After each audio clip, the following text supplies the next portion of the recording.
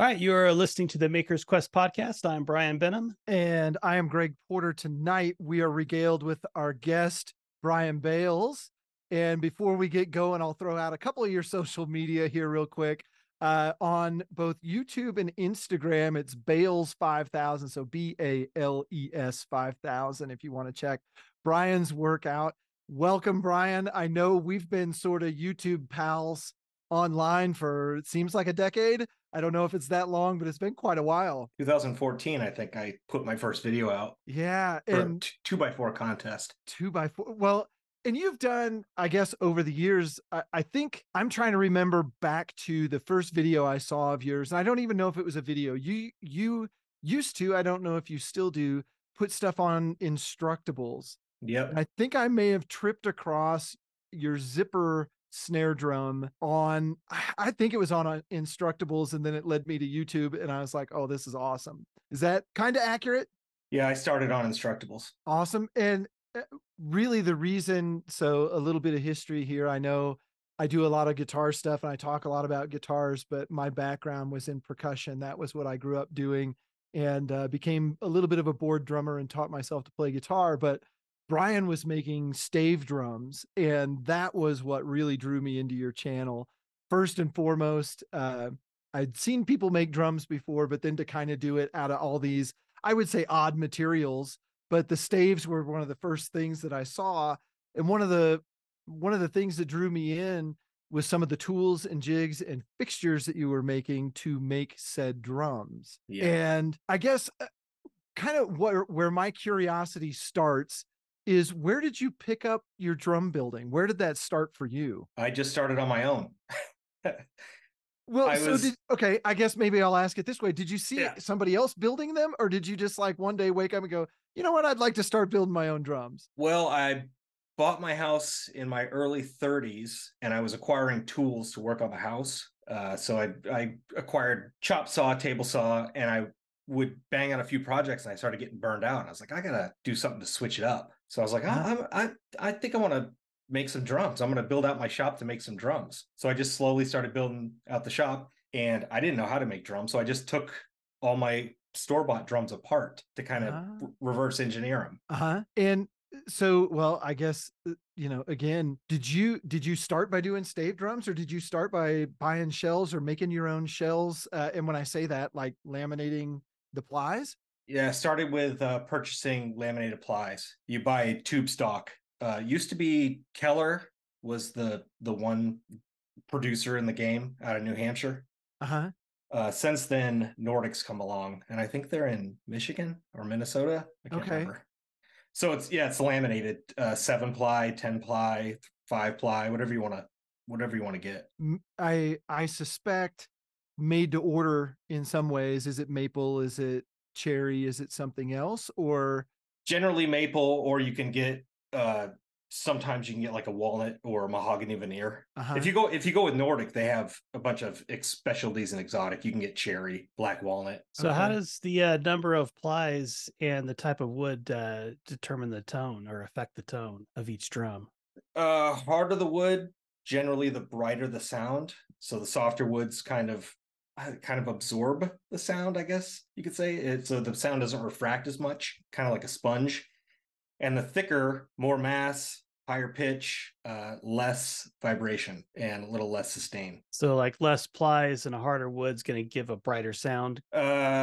Generally, it'll be a higher pitch and more sustain. Yeah, I mean, there's a lot of variables that, your diameter, your depth, your bearing edges, the types of heads you use, snares. There's a lot of acoustic science behind it that I don't even really understand. I've always likened, guitar building is the same way. There's a certain amount of, like, if you've ever met somebody who makes wine or who makes cigars, there's this entire lifetime of work that can go into making a decision. And and I don't know if you experience this or not. I don't want to put any words in your mouth, but it feels like at the beginning, there's a lot of dumb luck. And that you just sort of fall into things. You're like, well, that actually worked out, but I didn't expect it to. Yeah, it's a lot of experimentation. And I look at, I don't know how long, I mean, I can guess. What's also interesting for those who haven't seen Bryan's channels before, you also work at a drum shop now. You and I'm going to say a partner, but I don't know if you're business partners or if you just work together. But you guys build hundreds of drums a year now, and a lot of that is, well, I'll let you talk about where that stuff comes from, where those projects come from. Yeah, so Calderwood Percussion is my buddy Bill's drum company. And what's funny about it is I was building out my shop and he was working for Harmonix, the makers of games like Rock Band and Guitar Hero. Okay. And he was making him and a friend of his were making just crazy instruments to sample for the games. Okay. So he bought a huge lot of destroyed drums off Craigslist. So his process to learn how to build drums was just buy a bunch of crappy drums and experiment, whereas mine was just reverse engineer high quality drums. Okay. But they made like a contra banjo, like this giant banjo out of a drum shell. So they were sampling for the video games. And I'm a mix of OCD, ADHD. Like I didn't want to make a drum until I had the shop built and ready to make drums. Mm-hmm. Whereas Bill will just start making a drum in the middle of the road and figure it out. So he's like, well, if you're not going to use your shop to build drums, I'll use your shop to build drums. And I was just like, oh, okay. So I would go to work. I would go to work to my IT job, and Bill would come over and just build drums out of my basement. No doubt. Okay. And then I would come home at night. We'd work a little bit together. He'd go home to the wife and kids, and I would just work until I ran out of gas. But at that point, we were building, I'd say, modern snare drums and drum sets. Okay. Right. And the first stave drum we made was for that 2x4 contest. Okay. Because I was only on Instructables, I wasn't in the YouTube community, but I saw this 2x4 contest, and I was like, you know what we should do, or something that's really stupid. We should make a drum out of just a 2x4. So that's how that came about. That's how the Calderwood Percussion YouTube channel started. My first YouTube channel was the Calderwood Percussion YouTube channel, and the only reason it got traction is because Pachuto had his weekly woodworking show, and he shared it. I had no idea. I was completely backwards on that. And that's, simply because I fell into your channel at some point. Yeah. And then eventually, as you were putting up videos about you and Bill working together and all the things you were doing, it's like, oh yeah, okay, there's this other. Yeah. If you go way back on that channel, you'll see that we're in my basement with like a little rigid contractor saw, like basic tools. The shop is bare bones. Well, and then we outgrew my shop. Yeah. He ended up working out of New Hampshire for a while at his parents' property, and then he ended up acquiring that industrial space, which was an old shoe shank factory. Okay. And when he went up to New Hampshire, we kind of drifted away because that's like 45 an hour away, and I had my IT job. And then he, went to New Hampshire by himself, and then he came to Avon, and he just had like a revolving door of interns. Uh-huh. And then COVID hit and wiped his interns out. Because no one wanted to come work. So he called me up. He's like, hey, this is a long shot. You probably don't want to do it. I could really use some help. I can't pay jack. Like, I can basically give you a little gas money. What do you think? And I'm like, cool. Because I was building drums. Like, you can probably test to this. I was building drums, but all that was happening is I was getting more and more drums in my house. Yes. They weren't leaving. They weren't leaving. I wasn't selling them because I make the experimental crazy drums like Prototype. Yep. And I overthink everything, so nothing's ever good enough to give to a customer. Bryan he probably has some of that. I have quite a few of those pieces. So for Bill, it kind of like scratched an itch. I could go build drums that then go out the door. Like, I don't have to see them anymore. It was the best of both worlds. Yeah. So how did the 2x4 drum sound when it was done? Oh, terrible. Terrible. Mushy. I didn't. Oh yeah, it's so bad. So it's a stave construction like a wine barrel, and then the lugs were chunks of 2x4 with handmade, I guess you would, barrel bolts from the furniture industry. Yeah. But the whole game was you were supposed to use hardly any hardware. So it's a piece of dowel drilled sideways with a Forstner bit and epoxied a nut. So it's an amalgamation. And I didn't have a lathe and didn't have a router mill, but we did have a disc sander. So the outside is contoured or rounded with a disc sander. Oh, wow. And the inside, I didn't even touch it. It's still like the octagonal surfaces. Yeah. So sound just slams around in there. It's horrible. And for the hoops, I should have done like a 3-layer hoops and staggered the joints like a bricklayers pattern, but we were running out of time. So it's just 6 segments, and I tried to reinforce the joints with like splines, but I ran the splines the wrong way. So they ended up just cracking under pressure. So no. The thing looks good from 6 feet away, but if you get up on it, oh man, it's pretty bad. It looks like you put a fire out with a fork, and it just sounds atrocious. Yeah, I have a few projects like that when people come over and they're like, "Oh, I saw that on you. Don't touch it. Don't get near it." Like they push the table and it just falls over. Yeah, don't get too close. Yeah. But that one's still drying. Yeah.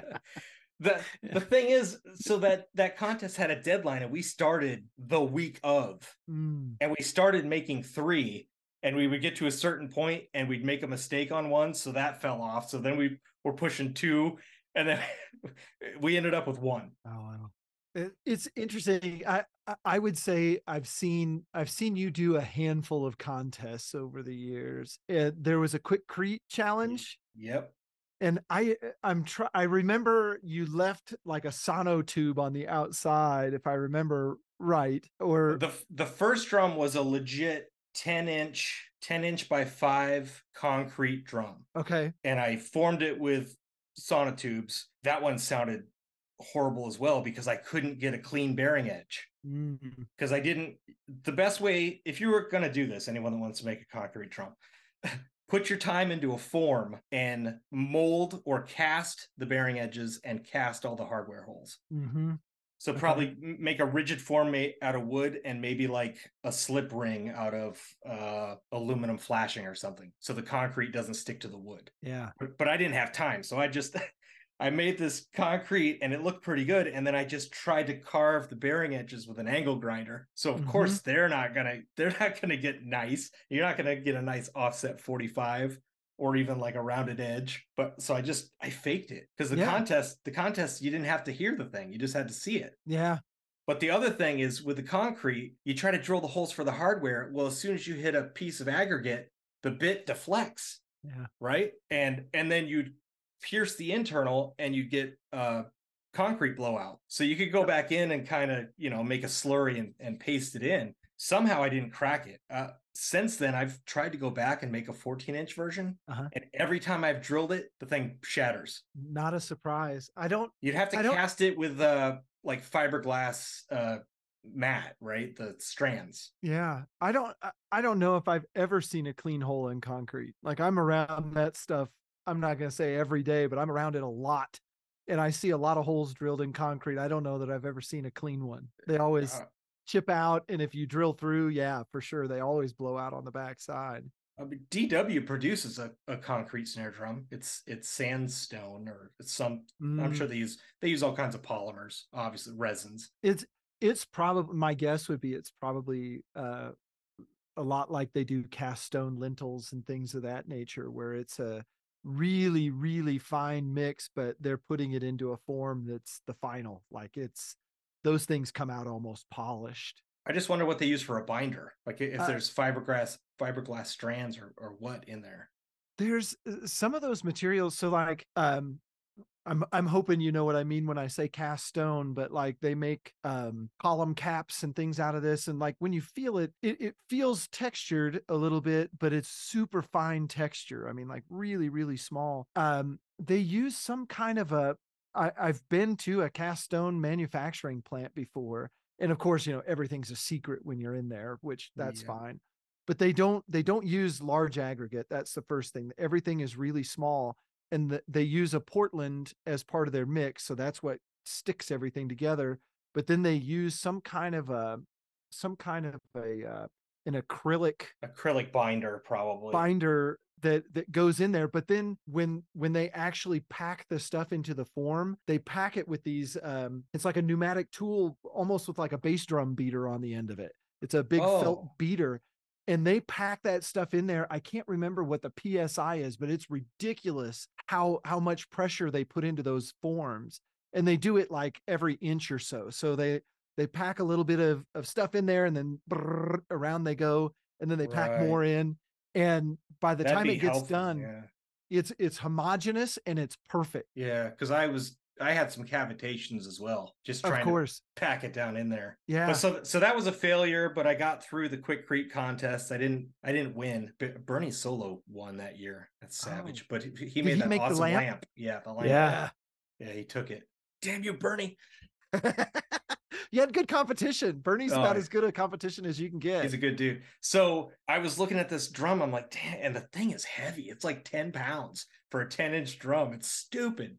And I was looking at the drum and I was looking at the Quickcrete tubes. I was like, wait a minute. Why don't I just make a drum out of the Quickcrete tube? Okay. So the problem with the Quickcrete tube, cardboard, how are you going to get a bearing edge on it? And it was pretty close to the size of a drum head for a 10-inch drum.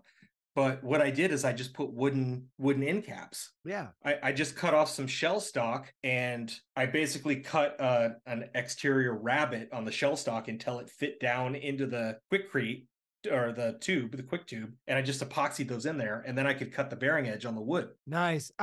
I know, I'm positive I watched that video. It's been several years ago. I want to say 4 years ago, but it might be longer ago than that. And that one sounds like you're hitting a cardboard box. We've got a theme here. Experimental drums often don't sound great. Oh man. And you get you guys are on YouTube, so you know how it is. Some people are like, this is great, and other people are like, that's stupid. That probably sounds like crap. Yeah, some people don't appreciate the exploration of an idea. Even if you know the idea is dumb, sometimes that's what makes it fun to do. Right. So then I would follow up with a how does it sound video. And the first one I did was just kind of like a bare bones, here's how it sounds there, and was like, oh, that tuning's horrible. Oh my gosh. Jeez. So the next one I did low range tuning, mid range tuning, high range tuning. For a while I was like falling into the troll traps, I guess you could say. Yeah. I just It's easy to do. I just couldn't let it be. I was like, no, damn it, you don't get it. Well, but I think yeah, the experimental drums are that's what keeps me interested. Like the zipper idea is also stupid.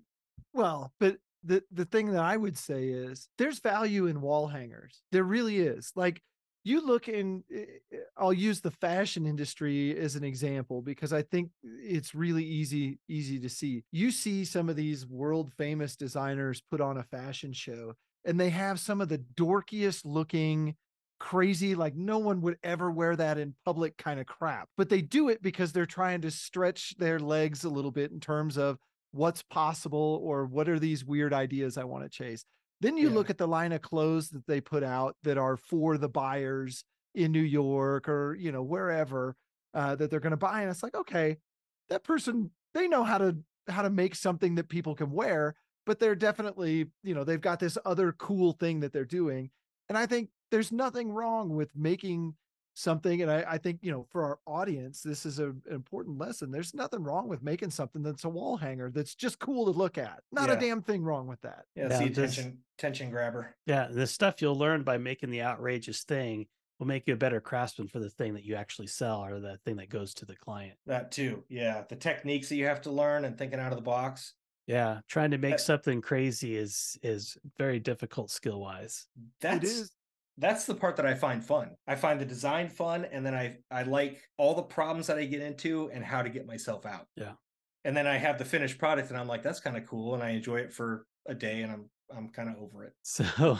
So a design wise, when I was watching your YouTube channel, as you know, cutting wood that is round is difficult and dangerous. And you have like a sanding jig that has rollers on it, so you can roll the round thing around while you hand sand, and then you had some kind of jig for the chop saw to reduce the ring diameter, I'm guessing, and then some kind of jig for the table saw. How did you design all of those, or did that kind of come with your relationship with your partner? I'm the crazy jig builder, and you know what? Kind of the first thing that got me into building the jigs, it was John Heiss's channel. Oh yeah. The first videos of his I saw was that the first inclined plane router lift of his that he made. Mm-hmm. And I bought the plans and I built it because at that time I wouldn't have been able to make it from my own brain. I still needed instructions at that point. So it took a while for me to get to the place where I could think of an idea and explode it in my head to see all the parts and know how to build it. And now I'm to the point where I can basically just do iterations in my head so I can eliminate a lot of the mistakes before I even get to the project. But some of those, Bryan, were necessity, like cutting that tube on a table saw when the tubes come as 2 feet long tubes, so you got more side to side length than you do in and out feed. You're just looking and asking for kickback.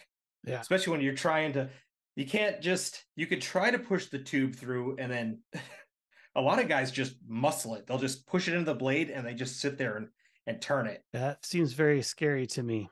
I thought that was crazy. I was like, so I ended up finding an old shop tour from Gretsch from the 40s or 50s. And some guy had made an aluminum fixture with rollers. And I basically kind of just ripped off his idea for the first version. The first version was a one piece. It was made out of wood and PVC rollers. And I stole that idea from the New Yankee Workshop. Really? I don't recall Norm ever building anything round. Norm had a video where he made his own table saw in-feed, out-feed rollers out of PVC.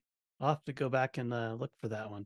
So does this sit on top of the table saw and then you set the drum on top of that and then spin it on that, and that keeps it from racking to prevent the kickback? That's how the first version. The version I'm on now is separate end caps. And I have like rollers that are 40 to 50 inches long, so I can do massive lengths. The first one could only do up to 2 feet, and it just dropped onto my rigid table saw. But once I upgraded to the saw stop, it didn't totally work, so I rebuilt another one. But so yeah, it has end caps and it has slots in 2-inch increments, so you can bring the two rollers closer and further apart for the different diameters of the shells. Oh, nice. Because you want the shell to ride as close to the deck as possible, so you don't have to raise the blade up as much. Mm-hmm. But the thing about the roller is, you don't get any of that side-to-side movement for the kickback. All you have to do is worry about enough pressure to keep it against the fence, and you just rotate it. Just bring the blade up into it, rotate it, lower it out, lower the blade down. Because the other thing is you would try, once you were done with your cut, you would kind of have to just hold this and kill your saw and hope nothing caught. Yep. Because you're still in kickback land. Yeah. That's, I know, I've watched the progression of that jig over the years and just always been like, oh man, you got to have balls of steel to test one of those out the first thing. Am I off 5 degrees? Because if I'm off 5 degrees, this thing's gonna hit me right in the face. Oh yeah. Just it's I could see like the pucker factor as you're rolling the drum just slowly increases, and then it's like landed on the aircraft carrier right there in the last inch. Like, you don't want the part next to the fence to move a hair, because that's very, it'll shoot it right at you. Yeah. Yeah. It's still a lot better than trying to manhandle it. I made one for my shop. I made one for Calderwood. I made one for SJC as well. They're a popular drum brand here in Massachusetts, because they were just manhandling on a rigid table saw. And I'm like, oh my God, I was like, I hope your medical insurance is good. You're going to be buying your employees' fingers. What are you doing over here? Oh yeah. Especially, you mentioned saw stop earlier, and Bryan and I are both old Delta Unisaw guys. And I started going through my index of, I need to talk to my tax guy and see where I'm at, see where my cash position is at. It's November, almost December of this year. And I thought, what would I spend my money on if I had a little extra cash this year? I'm like, I might spend it on saving future fingers. So I think I would I go back to, and I know this podcast isn't about tool time, but it is good to talk tools once in a while. I think one of the nicest saws I ever used was out in Boston at the Autodesk Build Space. They had the world's biggest saw stop, the 5 horsepower with the big long polished table. Easily the nicest table saw I've ever used. So smooth. Yep. I was using the rigid job site saw, the one that has the built-in wheels. Mm-hmm. And I got too confident at one point, and I was doing some thin rips, and the material pinched on the back of the blade, pulled my hand across it, and I took chunks out of 2 of my fingertips, and they went necrotic instantly. No blood, just white. Ooh. I shut the saw off. Somehow my fingertips grew back. The next day I had some micro jig grippers, I had push sticks, and I was saving for the saw stop. Yeah. Yeah, there's nothing like a close call to kind of remind you what's going on, who's boss in there, and get you to upgrade your safety stuff. That's one of the traps I've fallen into, that I just keep putting it off because I don't want to spend the money on some of the safety equipment. But then there's those days where I'm just like, holy crap, that was close. I need to recheck here. It is by far my favorite tool to use. I I could probably do everything I needed to with a table saw and a router and enough jigs. Those tools will get you a very, very long way. But a router still scares the poop out of me. I want to say I'm pretty sure I built my first guitar with a table saw and a router and a handsaw, like a really thin curved handsaw to do the fretwork. That was it. Everything else was sandpaper and sweat. Yep. Few files. Yeah. You can do amazing things with those two. And I know some people will argue bandsaw versus table saw in terms of use, and I've always been a table saw guy. My table saw is the go-to. The bandsaw is just there for resawing and curves. That's the only thing I ever use it for. I see guys say, "Oh, it's safer to rip this big piece of wood on the bandsaw because you don't have to worry about the wood rocking or kickback or anything like that." But on the bandsaw, a long board just tips on that little tiny thing. So I feel like I'm going to throw my back out trying to manhandle something across that. So the table saw is just way safer, I think, for me, at least for me personally. Well, and anybody who uses the table saw, I think these are good things to talk about for our listeners. The blade that you use in your table saw is incredibly important. And generally speaking, the more you spend on that blade, the cleaner your cuts are going to be, to the point that you can buy a blade that you don't need to have your jointer anymore if you're gluing boards up, or you can get darn close to getting rid of your jointer. The first time I had a friend, I went to a buddy of mine's shop, and he had a high dollar forest blade on that was this is a clean kerf or whatever they called it. I can't remember the name of the blade. And I used it and I was like, oh my word.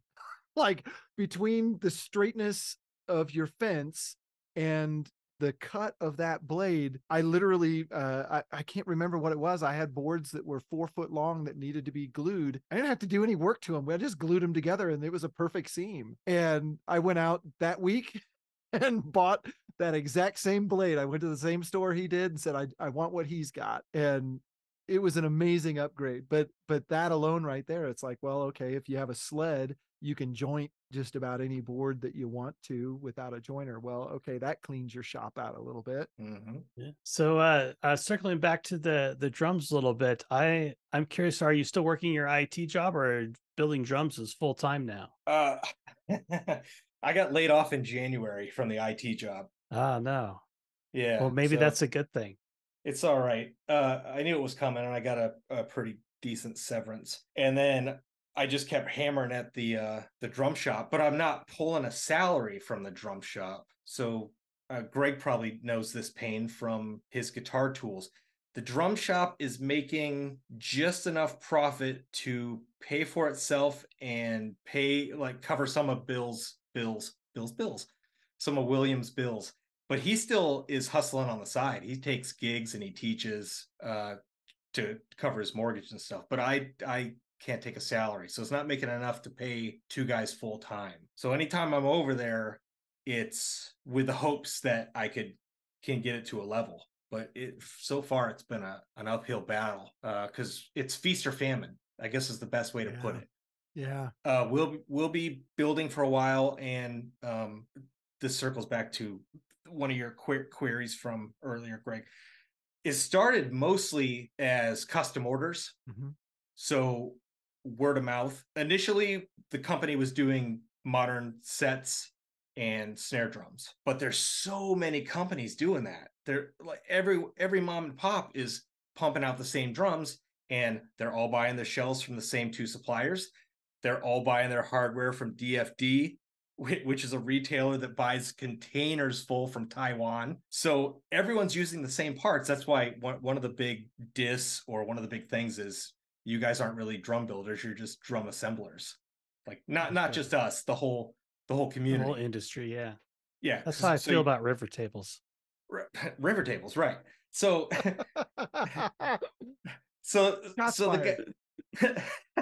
the guy across the US building a snare drum is probably using the same shell, probably using the same exact tube lug, using the same triple flange hoop, and then he's either putting Remo or he's putting Evans heads on it. The only thing that's differentiating us is the bearing edge profiles we use and the finish work.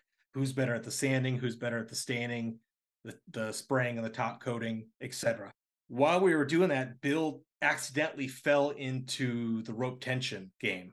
He was friends with a bunch of people in the drum and fife community, which is a thing up here in New England. I'm in Massachusetts. And I think someone brought him a kid's drum and they asked him if he could repair it. So he took it apart and repaired it, but then he also made one from scratch. And then it was like, oh, that's awesome. Can you make me one? Oh, that's awesome. Can you make me one? So little by little, he was making these. And what really tipped the scale was Hamilton the Musical. Hamilton the Musical comes out. They somehow find Bill, and then he gets the contract to make the rope tension drum and the piccolo snare for every one of their productions. Oh, wow. Nice. So that put a decent paycheck into his pocket. So you get a little bump up, and then built out the website. Over the past couple of years, I rebuilt a whole new website. So now we take custom orders, but in between we will build some inventory and slap them on the site. So we actually sell some off the shelf done drums. It's people like, you're just like, how'd you find us? Google. Nice. Yeah. So we got the little bump with Hamilton, and then the second bump was one of the largest music retailers is Steve Weiss, and they reached out to Bill and they're like, hey, we're thinking about stocking a rope tension drum because the only one we have is like this cheap one from, I don't know where it is, Taiwan or something, that's put together with like shoestring and bubble gum. It's kind of crap. So we ended up getting a wholesale deal. Is that how you'd call it? I don't know. They want a 30% cut, so you got to kind of wiggle so it's really lean profit margin, but it's like now you're in a relationship with a big retailer, so you get more clout to your name, right? So we do I guess you could call it an exclusive. It's exclusive because we put a modern drum throw off on it. Okay. Traditionally, when you think of rope tension drums, they use like a strainer. So it's just like a lead screw with a knurled knob that just pushes against a plate and pulls tension on the guts. Or there's one that looks kind of like a door hinge and it sits against the drum and you turn a screw and it just pulls the snares laterally, I guess you could say. So the exclusive rope tension then led to, we make concert toms for Steve Weiss. Okay. And that was another, we just fell into it because of COVID, because of all the supply chain issues. All these schools had ordered concert toms for their programs, and they were all stuck in a container on a ship on the ocean. Oh, wow. But we were able to just make some toms. So we basically we took a piece of the market share. So we've done 3 runs of concert toms. Nice. Oh, wow. So that goes out to all the schools in the area then? Yeah. So nice. Schools would just buy a concert toms for their marching program or their orchestral program. So I'm guessing, did you guys have shell stock on the shelf to make those, or was that something were your shell builders still making product? We don't stock that much in-house because that's a lot of money to tie up in the inventory. So Steve Weiss to come to us, and then we'll order it from generally Nordic for runs like that, but sometimes Keller. But then it's a lead time, so we're waiting on them, and they become more and more popular, so the lead times get even worse. And for anyone wondering, why don't you just make your own drum shells? That's an interesting point, and I would love to. How it works is they use these giant presses, and they kind of look like a ceramic kiln. They're basically that big. And so if you're making a 10-ply drum, you're using 10 layers of veneer, and the big companies just feed these through like a glue rollers, and then they make their sandwich, and then they roll it up and they put it in this heated press. They push a button, and a combination of heat and pressure makes a tube. Now, each one of those presses is north of 10 grand. Yeah. And you need one press for each drum diameter. Yeah. So that adds up pretty quick. That's why So, we can't get in the drum making business. I have kind of a technical question. When you put it in the press, you have like a flat sheet of plywood, right? And it's got to wrap around. When those two ends touch, how does that dressed? How does that all held together? Because I imagine each layer you have to stagger that. They stagger it, and then none of them share it. They don't share that information. Oh, they don't tell you what they do to that edge to bond those together to make sure that No. especially that last outer shell, if it comes right. It's you can see it's just a butt joint. Okay, I was thinking they did a scarf joint on some shells. Not on the modern ply. Okay. On some of the old school, you sometimes will see a scarf joint, but not usually. You think back before modern plywood, they were steam bent.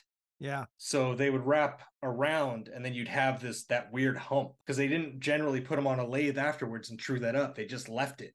That was I heard lots of complaints. I was a Ludwig player. That was my brand. I like those drums. And the complaint that I heard was that their shells were always egg shaped. And I'm guessing it was from exactly that, those weird overlaps at the end where you can either spend a month sanding them down or you can ship them. and that's what they did. And they didn't recut bearing edges, which is why they always, they never, it's like, my goodness, I like to ski, and there's nothing in the ski world that you can buy and just go out on the mountain and go, and it feels awesome. You have to get a boot fitter, and you have to get somebody who jacks with your skis and gets the edges right or whatever. I feel like drums are the same way, right? Like guitars are the same way too. If you don't set them up and file the frets and do the things, that's where all the money is in how a guitar plays. You can buy a cheap ass guitar, put money or put time into fret work and getting things leveled up, and it will play like a guitar that's $3,000 or $4,000. And drums are very much that way. If you don't recut those bearing edges and get around, I mean, think of how waves work, right? Like you're tapping a membrane in a round circle. And if it's not concentric, the waves don't travel right, and you can hear it, and it's unmistakable. If you're not getting full contact all the way around, like you have a low spot or a high spot, it's almost the same as like a dead spot on your guitar. You get that buzz. Yeah. But the old drums, you didn't really have to worry. We take apart drums from the 1800s. They have, oh man, it looks like old Pappy just kind of whittled the bearing edge on his front porch, but it didn't matter because it was calfskin heads. And I don't know if you've ever worked with calfskin, but you just dunk the skin into water, comes out smelling like a stinky wet dog, and then you tuck it and you press it onto the head and pull tension while it's still wet, and you let it dry in place. So the skin just follows the nastiness of the drum. It doesn't matter. It wasn't until you got to modern Mylar heads where that started becoming a need for more precision. Yeah. And the egging, when they would roll them over and they'd have that scarf joint, that's because of how the tension in the wood works. You'd want to get like a flat spot there. So to combat that, that's where the first use of, I think, reinforcement rings came from, where you got the internal ring on the top and the bottom to try to force that round. That would make sense. Yeah. Well, I want to change directions a little bit. We've talked an awful lot about drums and drum making, but that's not where I think your talents end. And for those who are watching this on YouTube, Bryan has a Cookie Monster and the Nightmare Before Christmas. I don't know the character's name. Is it Jack? Yes, it's a Jack Skeleton-esque face on a foam. And a Ghostbusters, is it EV? I can't remember the initials, but a Ghostbusters backpack. Proton pack made out of EVA foam and PVC parts. Oh, there you go. There you go. Random nuts and bolts. Well, I think you can't see. There's also Luigi's Poltergust back there, and above you can't see is my Oscar, the Grouch animal, and a Teenage Mutant Ninja Turtle. And you've done a Marvin the Martian too. I know. Marvin the Martian's up there, yeah. And I guess where I'm going with this is, if you guys haven't seen Bryan's YouTube channel and Instagram, the epic Halloween costumes that you build, I know no one else on this planet who has put more time an effort into Halloween costumes than you have. It's first the question is why? Is Halloween your thing, or is Yeah. it just something you started doing and you're like, man, I can't stop doing this?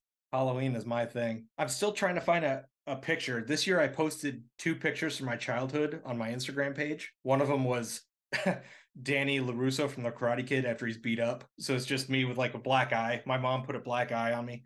And another one is Teen Wolf. So my mother glued fake hair to my face. It's pretty amazing. I'm still trying to find one of my first costumes when I was a kid, I made a robot head. And all it is a cardboard box that I covered with aluminum foil and stuck a red light bulb in his face for the nose. So for some reason, yeah, Halloween is just my thing. And when I bought my house, I decided that I was gonna be the Halloween house, I guess. Uh-huh. So the first thing I made was tombstones out of OSB, and I put a graveyard in my front yard. And the first year was a store-bought costume, and I just stood there like a mannequin waiting for the kids, and then I just scared the crap out of them. It was amazing. And they'd be like, "Is that real?" "No, that's not real. I think it's..." And then I just scare the crap out of them. How it escalated, the same thing. I was working on the house, I'd do 2 or 3 or 4 or 7 house projects, and I'd get burned out. So I'd do a quick woodworking project or something. And I decided the first year down this rabbit hole, I decided to make Edward Scissorhands. So I made his hands from scratch out of AZEK. Oh yeah. So PVC Plastic. trim boards, because lightweight. I had a few failures. I tried acrylic first, but it didn't work. So I made these hands, and then I just got a wig and I stood outside, and the kids, they loved it. And the adults loved it even more, because most of the kids don't know who Edward Scissorhands That's is an old anyway. movie. Right. And then the one that really popped off was Animal. Mm-hmm. Animal. So I did Animal, and I was like, man, this took a lot of time, because the head was an acrylic globe that you would use for a decorative lamppost in your yard. Mm-hmm. And it's covered in felt and then laboriously glued on chicken feathers. Oh my word. And the body is felt, and I couldn't get the sewing machine to work, so it's all held together with hot glue. But so I'd spent so much time on this that I was like, I got to try to get a return on my investment here. And I searched online Halloween costumes, which is how I found Instructables, and I entered their Halloween contest. And when I started winning contest after contest after contest. And I got so I had a making addiction and an Instructables contest addiction at the same time. It was pretty rad. But year after year, yeah, I tell myself I'm not going to do this again. And then as soon as October rolls around, I just kind of get the itch, like a fiend. It's like I start scratching. I'm like, I gotta make a costume. I know, and my memory's getting kind of foggy as I'm getting older, but I still remember pretty well. You did Captain Jack Sparrow. Yep. And that was a store-bought costume, but I made the boat. That's what I was gonna say. The boat was at did you give out candy from the boat? Am I remembering that right? So yeah, the front of my house is a retaining wall. Yep. So basically I just made the top of the boat out of PVC, and I made the crow's nest out of EVA foam, and I just for the sail I used a canvas drop cloth that you get at the box store. Yeah. So it, the opening scene of that movie where he's just on the top of the boat because it's sinking, that's what it looked like. I was standing on top of this retaining wall on top of a boat and handing out candy. Actually, Shannon was handing out the candy down in the driveway. I had made a pier out of a pallet, and I'd made an EVA foam treasure chest. So, and I think I might be remembering this one wrong. You did during COVID. Did you make a candy delivery system? Am I remembering that was you? Yeah. So during COVID, I got a Nintendo Switch. Mm-hmm. And one of the games that I fell in love with was Luigi's Mansion. So that year I was Luigi. So I had his Poltergust, like his, the vacuum backpack. And I made a PVC Super Mario tube, the green tube. And that's what we were launching the candy down. Okay. I just know, like, every early October to pay close attention either to your Instagram or to YouTube to see what you're going to put up. And I'm always amazed at like, again, I'm looking at the Cookie Monster behind you. Like, people need to understand how real it looks. And when you're dressed up, I think you had a picture on Instagram of you kind of in front of the house or something like that. Mm-hmm. And it's like, oh my Lord, how long did that take to put together? It does. It looks like it's TV ready. All said and done, Cookie Monster this year was probably 200 hours. But I had to teach myself skill sets that I didn't have. Like every year, it seems I have to teach myself how to sew again because I don't do it. So I have to I have to reteach myself how to thread the thing, how to mess with the tension. And sewing thick fur is a different animal than trying to sew a shirt. It might be comparable to those seats you're sewing there, Greg. Oh, it's the same nightmare. And I mean, I've got behind me here on the floor, I've got a stack of practice pieces that I put together. Like, and I go, I don't know, I'll spend 3 or 4 hours just like you said, the tension from bottom to top. Is it pulling out of the thread spool? I don't know the right way to say that, but spool and the bobbin. Yeah, the spool and the bobbin, is it pulling off both of them correctly? Or God forbid you get a thick thread on the bottom and a thin one on the top and, screw that up. It'll take you a week to figure out what you did wrong. You think you're doing well and then you tip it over and you got this huge bird's nest. You're like, oh no. Oh, there's nothing. And the machine I have a really small machine, right? And I have really big hands. and God forbid something go wrong in the bobbin and you have to reach in there for any period of time. It's like it's almost, they're made for very small people, children who never make mistakes. Yeah. for 12-year-olds to do production on. I think you have a better machine though. You have like more of an industrial machine with a walking foot, don't you? I do. So it's the same machine that a Sailrite is today. So there's also, I think they call them Rex, and there's like 10 companies that use the same casting. The machine I have is the old. It was the original one that everybody copied. And so it does have a walking foot, which is wonderful in some instances. If you're doing any material that can scratch, it's the worst damn machine in the world. Like, some leathers are really sensitive to getting pulled on. So you do have to be careful, but yes, it's intended to do leather and things of that nature. No, it's not a strong machine. So you still wind up like, I don't know. If you watch any videos that I've done of upholstery, I'm feeding in with my hands as much as the machine is working itself. And so I can work in maybe like 6-inch increments before I have to reposition and go. It's not fast. Well, well, I'm sewing, I am barely pushing that pedal. You could probably spin it by hand because as soon as I go too fast, I'm in the wall, man. Like NASCAR, just bam, it's over. But the thing with Cookie Monster, right, is there was all kinds of challenges because I didn't know how to make him fat. He needed to be bigger, and I did. And I'm not a seamstress. So I didn't know how to make patterns from scratch. And I didn't know how to take an existing pattern and size it, enlarge it. I tried to take like I have a onesies from Bucky the Beaver. Yeah. And I tried to use that as a pattern and resize it, and it just didn't look right. Like I wasted 2 to 3 days on that before I decided to just go buy high density foam from Joann's that you use for upholstery and build that fat suit.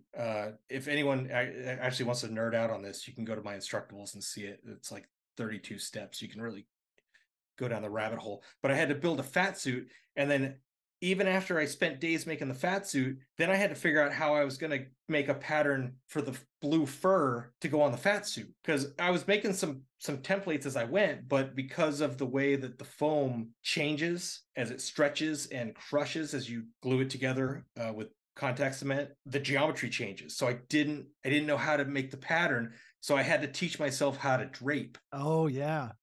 And I wasted 3 days draping. If anyone that doesn't know draping, you basically usually you use like cotton or muslin, but I was too cheap, so I used an old bed sheet, and you're just like kind of pinning it to the you would use a dress form, but I already had a Cookie Monster fat suit, so I was just pinning it straight to that to try to make my seams, and then you get a pattern and then okay, good. So you had to make a pattern for the front, the back, and like the butt area. It was a nightmare. And then you had to add seam allowance. It's a whole thing. And then I added a little more seam allowance than I thought I need, because I was like, I'd rather have this be I'd rather that Cookie Monster have loose skin than me not be able to get this thing on there. It was a disaster, but it turned out right. And I decided to make for Halloween night, I decided to make the bakery outside. Yeah, I made a stage out of 2x4s and the drop cloth backdrop, and I made a fake commercial oven out of EVA foam, and Shannon dressed up like my personal baker. It was pretty amazing. But yeah, the kids love it. I mean, as long as you stay in character, you take the head off and the game's over. Yeah. Then it's just a dude in a fat suit. Yeah, just some weird. Who's this weird dude? But the kids loved Cookie Monster. They love Animal, and even Oscar the Grouch. Oh, of course. Because Oscar the Grouch, anyone that checks that out, that's also, it looks like a puppet, but it's not. I'm inside of that thing, and I'm inside of an actual trash can. Yes. From Home Depot. It's from Lowe's. It's stupid. Yes. One of the interesting things is I always have people asking me if they can buy the costumes or rent them, and I'm not going to rent them, because if they ever come back, if I ever see them again, they'll probably be trashed. But I always have to tell people, like, here's the thing. I'm 5'7", so the costume is sized to me. So unless you're the same shape and size as me, it's not going to fit. And in order for it to be worth my while, I'm going to have to charge you thousands of dollars. Bryan probably sees that with furniture building. I see it all the time as well. I see it with the drums too. People ask me to build drums, and I give them a price based on materials and time, and they're just like, what? I can go to IKEA and get the bookcase for like a tenth of that, or I can go to Guitar Center and buy a drum for a tenth of that. So unless they intrinsically see the value in it, I can't get anywhere. But that kind of goes back to your point. Why do I build these costumes? I have no valid reason other than I think it's fun. Well, that's a reason enough right there.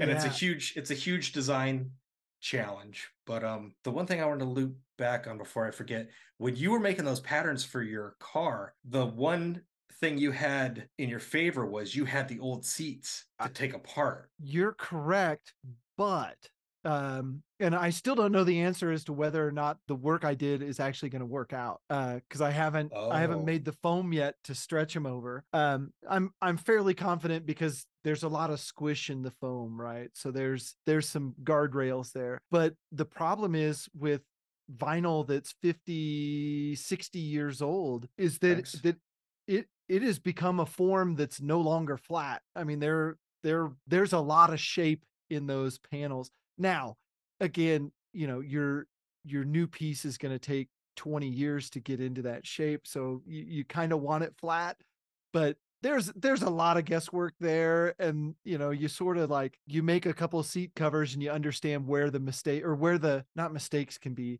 but where the overhangs are, right? Like, so I'm going to make this whole thing long, and it's all going to be down here where nothing matters anymore. But right. The front edge of the seat needs to line up perfectly. And, all the things that line up underneath the seat to tie it down to the seat frame and things of that nature, those have to be damn near perfect. Otherwise, you'll tear your seams if it's too small, or it'll be baggy if it's too big. And yep, same problems then. I am, the last set of seats that I made was 12 years ago. And so I am confident that when I stretch these things over the seat frames, I'm going to have to take them off, go back to the sewing machine and fix the mistakes. I just don't know where those mistakes are right now. Right. The other funny thing about templates that you reminded me of is up until recently, I saved every template from every costume I had made, thinking, if I get rid of this, that's the day I'm going to need it. Well, I had some roof leaks and some of them got destroyed. And the ones that I needed that would have helped me on Cookie Monster were the ones I didn't have. It's like, man. Well, are you the same way with jigs? I've watched. Oh. I've gone on a video binge of Bryan's recently. Do you make a lot of custom jigs for your work, Bryan? Yeah, and I throw most of them away because what happens is everything is a new shape and a new project. And so I was saving them, and in my attic, I have stacks and stacks of them, but I ran out of room up there, and I have in 10 years, I just added to it. I've never taken anything down. because whenever someone asks me to build something that I've already built before, if it's a really special project that I built for a particular client, I generally decline it because I want it to be that one-off piece.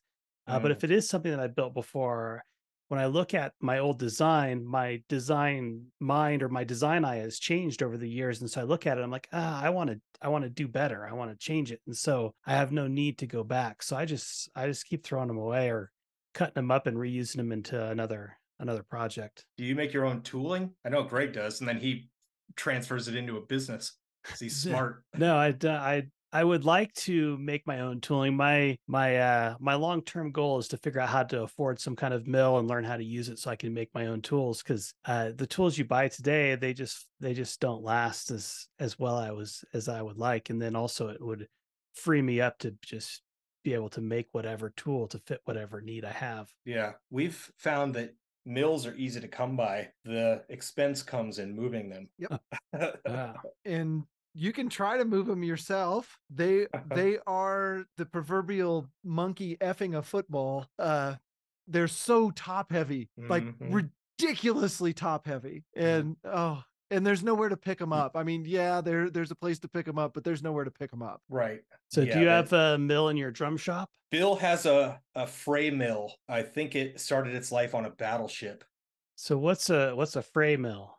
It looks like a Bridgeport. Bridgeport. Okay. Fray's the manufacturer. Got it. But the head can tilt. Articulate.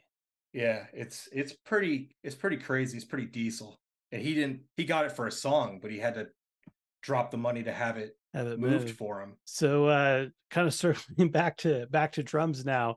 Do you have any plans to like manufacture your own heads and nuts and hardware with that mill to kind of customize your guys' own designs and your own hardware? Bill has been making his own hardware. I have yet to play with the mill. He also has a really nice metal lathe that I'd love to play with to make lug spacers. But he has made his own strainers, so the things that pull tension on the gut. So he makes his own strainers. We've made some custom feet, which are metal bits that screw to the hoop. So when you set the drum down, it's not setting directly on the ropes, so the ropes don't get chewed up. Hoops, we would need a TIG welder, which we don't have yet. So we need more infrastructure. But some of that is just right now cheaper to buy. And the rope tension drums, they all use wooden hoops. So they don't use the metal hoops. So that's a good point. Like I said back before, we were making the drum sets and the snare drums, and they look like everybody else's. And I was just kind of like, we're not making a lot of money here. There's no meat on the bone. I actually did a cost analysis, and it was a couple $100 we were making on a drum set at the end of the day. But when I did a cost analysis on the rope tension drums, there was more meat on the bone because you're not paying out as much for materials. Because there's not equity. There's not a lot of metal bits because all the tension is rope. So we're buying the shell stock and the hoop stock from one vendor. We're buying rope in bulk from another vendor. And we have a distributor deal with Evans. So we're getting heads at a discount. So we're able to lower the cost a bit. And then labor, obviously. The standard rope drum takes about 10 hours in labor, start to finish. And one of the things that I was working on, because I'm a geek when it comes to this, is efficiencies. So what can we do? Like one day we bulk out a bunch of shells. Another day we bulk out the hardware and jigs, mainly marking jigs. If I have to measure an offset for the same hole more than 3 times, I'm making a jig. And we usually we cut them out on a laser cutter. So now we just have all these little edge guides or edge offsets. I'm not sure what you call them. They kind of look like a set it and forget it combination square, and they're labeled with the action, and we just plop them on the drum and hit them with an awl. So we already got the materials as low as we can. So we're trying to get the labor as low as you can. There's a couple things that I've learned from watching your channel that have nothing to do with building drums, but they have everything to do with building drums. One is your processes of shop organization, and I don't give two figs of what you're trying to produce. If you're not organized, it's never going to come together. That's like a key. The other one is you started, I don't know if it was a Kanban or Kanban, whatever, however you say that type of board, but what is the project? What stage is it in, and where's it moving across the board, and when can we get it off the board? Mm-hmm. that notion of projects moving through process in a visual way, I don't care what type of manufacturing you're doing, that is invaluable. And then the last thing that I get from your channel is, again, that attitude of, if I have to pull out my tape measure more than a couple times, this is a repetitive task. It requires something to facilitate doing that repetitive task without having to worry about error and eliminating that error. And I've seen, I don't know, I can't remember when you started putting, videos of you and Bill building drums in that industrial space up. I want to say it was 3 years ago, plus or minus a little bit. Yeah, 2 to 3 years when he asked me to help him out. Yeah, and like the day you walked in there, like that first video gave me anxiety of, there was just piles of shit everywhere. And Yep. it was I understand, my mind works exactly like, if you look at my desk right now, it's fairly disorganized, but when I have a project to do, the shop gets cleaned up, that project gets put, it's like everything has to go in order, because I do some things 10,000 at a time, or 1,000 at a time, or 500 at a time. And when you're doing 500 of something, it's funny. I have certain parts that have logos on them that are real small. And as I'm assembling them, there's what, 1, 2, 3, 4, 5, 6 parts that go together in this thing that's this big, right? And everything gets stacked with the logos facing the same direction at all times in rows of 10. So I can visually say, okay, there's 6 rows, there's 60 pieces. And if I accidentally, because you get into that, you're often never land when you're doing something for the 600th time, right? Like you can't hold concentration that tight for that long. But when you look over and there's one that has a logo flipped, you know that needs to come out of the stack, get taken apart and flipped over and done right. And anyway, sorry, all of those processes that you have infused into that shop, I feel like, again, even if you're not interested in building drums, watch Bryan's channel and catch some of those things over time, because they're incredibly important. That first day when I walked in there, I almost turned around and left. I was like, what is going on here, man? Like, Bill functions in organized chaos. Yeah. But I can't. Like, my shop, everything has its place. Like, I will make a thing to hold that thing. But so I always know where it is. It always goes back.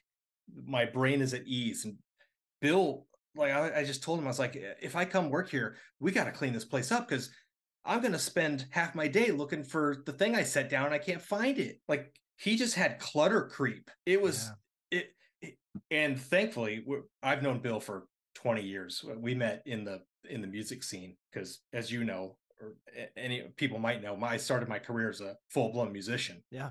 Like, I started playing drums at the age of 8, and I was in bands all the way up until 45. So we met in the Boston original scene, and we played in several bands together, like rock bands, and a low budget production of Hedwig and the Angry Inch where he wore lipstick. It was pretty great. But Bill trusts me. So I gave him a plan. I was like, this is what I want to do. I think all the dust throwers should go in one area. They should be on the other side from your finishing booth, so you're not frost contaminating. I think all the metal stuff should go on a wall. I think all the finished product should go over here. We should purge. And he said, it looks good. Go for it. So he trusted me. Yeah. Which was huge. And it took me over a year to get that shop. Like, so going back to the videos, Bryan's going to be like, I can't edit this crap. This guy's like all over the place. What the hell's going on? So we all have YouTube channels. The Calderwood channel has always been pretty much drum. So when I started my Bales channel, it was so I could put just the woodworky stuff that weren't drums. I didn't want to cross-contaminate. So my channel started as the one-off artsy drums and woodworking projects, but they were pretty elaborate, and they were synced to music, if you remember. Because if I would edit without music, I would end up with like this 25-minute video that had way too much fat. But if I made myself edit to music, I had to chop it. Yeah. Gotta hit the beat. And I'm also a musician, so I was like lining up all the things to hit with the beat. So it was really cool. But my channel was going well for a while, mainly due to David Picciuto. Thank you, David. and then he stopped his show, and then it kind of stalled. And part of that was because of the music. I was using my own original music because I didn't want to deal with copyright. Right. So I was already splitting my audience in half. The people that could tolerate the music or like the music, and the people that hated the music, so they clicked off the video. Feel your pain. Yeah. So then I would do a cut with no music because they'd be like, this music sucks. So I'd do the same video without the music, and then that wouldn't get any views. It was a mess. So I got disenchanted with the channel for a while, and then I took the trip to Egypt, and then I put like 25 Egypt videos on. I'm like the poster child. If you want to know how to destroy a YouTube channel, talk to me. First thing is use your own music that no one likes. Second is start mixing all the content so no one knows what the hell your channel's about. Well, yeah. So, I tanked it with Egypt, so I was like, oh, I'll throw some costuming videos on here too. And then I just let it go. And funny enough, the only thing that's keeping it monetized right now is probably the costuming videos. But I went back to the drum shop, and I was kind of like, man, if we're gonna do this, I think we should do some more videos. And Bill wanted to do educational videos. Uh-huh. Like, this is how you rope a drum. This is how you do a drag rope, and blah, blah, blah. And we do some of those on the Calderwood channel, or we were, until it got demonetized. And then I kind of lost all motivation. Lost monetization because it wasn't hit the threshold of views. Oh, wow. Kind of sucks. But my point is, I was like, I want to videotape because I like editing, but I don't want to come up with a script, and I don't want to edit to a thing. So I just went the vlog route. Yep. And I'm only averaging like maybe 100 views. But what I like about it is the people that are watching it are there because they dig it. Like that's why I don't plan on rebuilding a car anytime soon. Probably ever. But I like watching yours because I pick up all the tips and tricks, right? Yeah. But also, like, the OCD hoarders, like, I should make my own HGTV show where I just go across the country and clean people's workshops, maybe. But also Bill's dad, he'll be there, he'll be working, and Bill has young kids, right?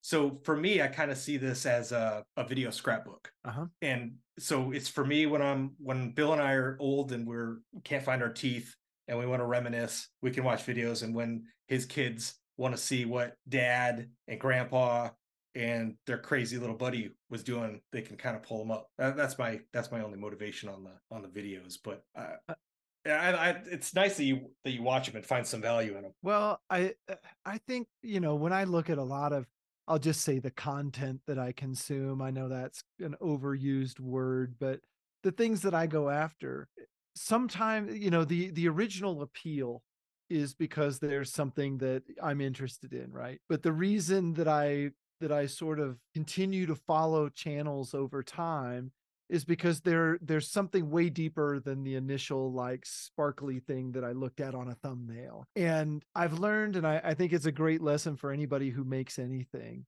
is you have to be an open channel for what's coming in. It goes back to one of the greatest examples that I ever heard was Steve Jobs was talking about a calligraphy class that he audited at Stanford, I think, and how the fact that he went into this calligraphy class to, and learned about fonts and lettering and serif and non-serif fonts, that was what created the graphic interface for the Macintosh that separated it from the PC. All of a sudden people were like, I want my computer screen to have pretty text on it. And it was simply because Steve Jobs audited a calligraphy class. And that collision of chocolate and peanut butter, so to speak, is what I think has fueled my entire making and manufacturing and design life, is allowing yourself to be influenced by things that you totally didn't expect to be influenced by. Yeah, I agree. I don't watch a lot of woodworkers much anymore. Yeah, I don't either. If they're, back to Bryan's jab from earlier, if they're building the 7,000th river table, I'm not terribly interested. But if they're building a river table with a wrinkle in it that I've never seen before, I'm in. Right. And I've seen a lot of those. There's a lot of really, as ideas evolve and things iterate, that to me is where the magic happens, right? The simple putting two slabs together and pouring epoxy between them. Okay, first guy does that, second guy does that, third guy, yawn. But then, okay, then you get some guy doing it falling over an edge. Well, now that's kind of interesting. And then you get somebody carving stuff that goes underneath of them. Well, that's another twist that I hadn't thought of. And so there is an evolution that's interesting, but it goes back to me on the design side of things. Everybody steals from everybody. Like it's how the world wouldn't progress if we didn't borrow ideas, or what did I hear Joe Bonamassa say? Lift. If people didn't lift ideas from one another. But yeah, the twist is you can't borrow it, you've got to steal it, make it your own. Yeah. And that's where it comes in for me, is you gotta possess that sucker. Yeah, the true talent is in the iteration. For sure. I like that. Yeah. One of my favorite teachers, and I talk about him a lot, Dan Rockhill. He told me one time, I was in a furniture making class of his, and he said, why don't you just, I had made a prototype of something. It was god awful. Like it was terrible. and I brought it into his office, and I could just see like oh no, what have I got here? I got a real dumb one. And he grabbed a Metropolis magazine, which if you're into design, Metropolis is one of the best magazines out there. He just grabbed one and he goes, just take this magazine home tonight and pick a chair and just make it. And I was like, well, but this class is about design. He goes, trust me, whatever chair you pick out of there as you're making it, it's not going to come out like the picture that you started on.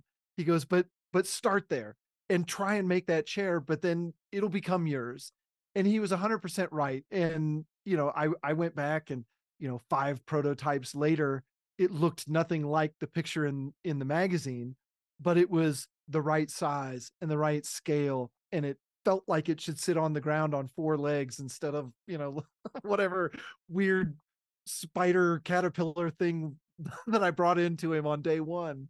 And it was such great advice. He's like, just pick one and build it. And by the time you're done, it's going to be something different. And I think that, as you steal ideas, that's how you do it, right? Yeah, you got to build that foundational knowledge is how I think of it. I always relate everything back to music. Like I didn't pick up the drums and just start composing like Mozart. I started playing my records, my favorite Throw Motley Crue and Dream Theater, Queensryche. I was playing their stuff and had to get the foundation. I had to get my limbs working, hear how things blended together before I could start getting my own style, my own sound, you could say. Yeah, same thing. Yeah, same thing with learning the saxophone. You just have to learn, okay, well, you got to learn what Charlie Parker's style is and what John Coltrane's style is before you can understand what they're doing, so you can have some kind of jumping off point to start down your own path. Yeah, I figured you'd be in your room with a Kenny G CD. Yeah, no. You went right to Coltrane. Woo! Shit. Yeah, no. Well, Kenny G, yeah, when I was in high school, Kenny G was the saxophone player that everybody made fun of for playing to babies. So yeah, he was not. Yeah, well, he was on some TV show where he was playing a saxophone to some baby, and the baby was giggling or something. I don't remember. That was a long time ago. But yeah, he was. Not to say that he's not a talented saxophonist, because he is, but in the high school jazz world, he was not the cool guy to listen to. Yeah, I get it. Do you think he's related to Weird Al Yankovic? 100%. Throwing that out there. That they and look Fabio, like they're all 3 related. They could easily be first cousins. Yeah. Well, have you ever seen them in the room together? You ever seen them in the same room together? Oh, they could be the same guy. Yeah, just think about that. Is this like whatever the Jacksons? You never see Jermaine and LaToya in the same room, something like that. It's the same person. Could be. Well, I'm looking at the clock. We've been on here for over an hour now, and what a great conversation. It's like I said, you hang out with people on YouTube and comment back and forth for years at a time, and sometimes you never meet, and it's always great to have conversations with folks that you followed for so long and kind of understand their journey a little bit. So Bryan, I appreciate you hopping on tonight and chatting with us. Yeah, I really enjoyed it. It was a pleasure. Yeah. So before we jump off here, do you have any new future projects that you're planning on? Some new crazy big build, whether that be drums or the next year's Halloween costume? Shannon asked me to take it easy on next year's Halloween costume. She doesn't get to vote, though. She doesn't get a vote? No. I don't have any more costume ideas. Cookie Monster was like the last one on the list, so Uh-oh. I don't know. Well, we'll have to see if something comes up, if another movie jumps out or something. So I haven't been at the drum shop for the past 2 months because Bill's had an intern. Ooh. But the intern, this is his last week, and I figured, well, since he has an intern, I don't need to be. The intern was there with him every day. I was only going over 1 or 2 days a week, and the intern's free, so I figured he could build up his bank a little bit. And Shanna wanted me to wrap up like house projects because this house is never done. It seems like I'll probably be going back to the drum shop, and I'm kind of scared because I'm hoping he hasn't backslid into the junk pile. So we'll have to take the video camera and see where it is. I would like to get into TIG welding to make more parts, but I don't really have any projects planned. At one time, I wanted to make a 6-octave marimba, but I decided against it because I don't have anywhere to put it. Small details, small challenges. We don't need this dining room table, right? No, I have a couple. I do have a couple crazy drum build ideas. I probably don't want to say them because I don't want to get ripped off. Well, then we will not press the issue then, for sure. All right. So, Greg, do you want to take us out then? Yeah, sure. Well, thanks again for joining us, Bryan. Bryan's social media is both on YouTube and Instagram, Bales 5000. I am on Instagram and YouTube as well, either on Greg's Garage KC or on Skyscraper Guitars. And I can be found anywhere on any social media under Benham Design. And you are listening to the Maker's Quest podcast. You can find all our past episodes at themakersquest.com. Thanks for listening.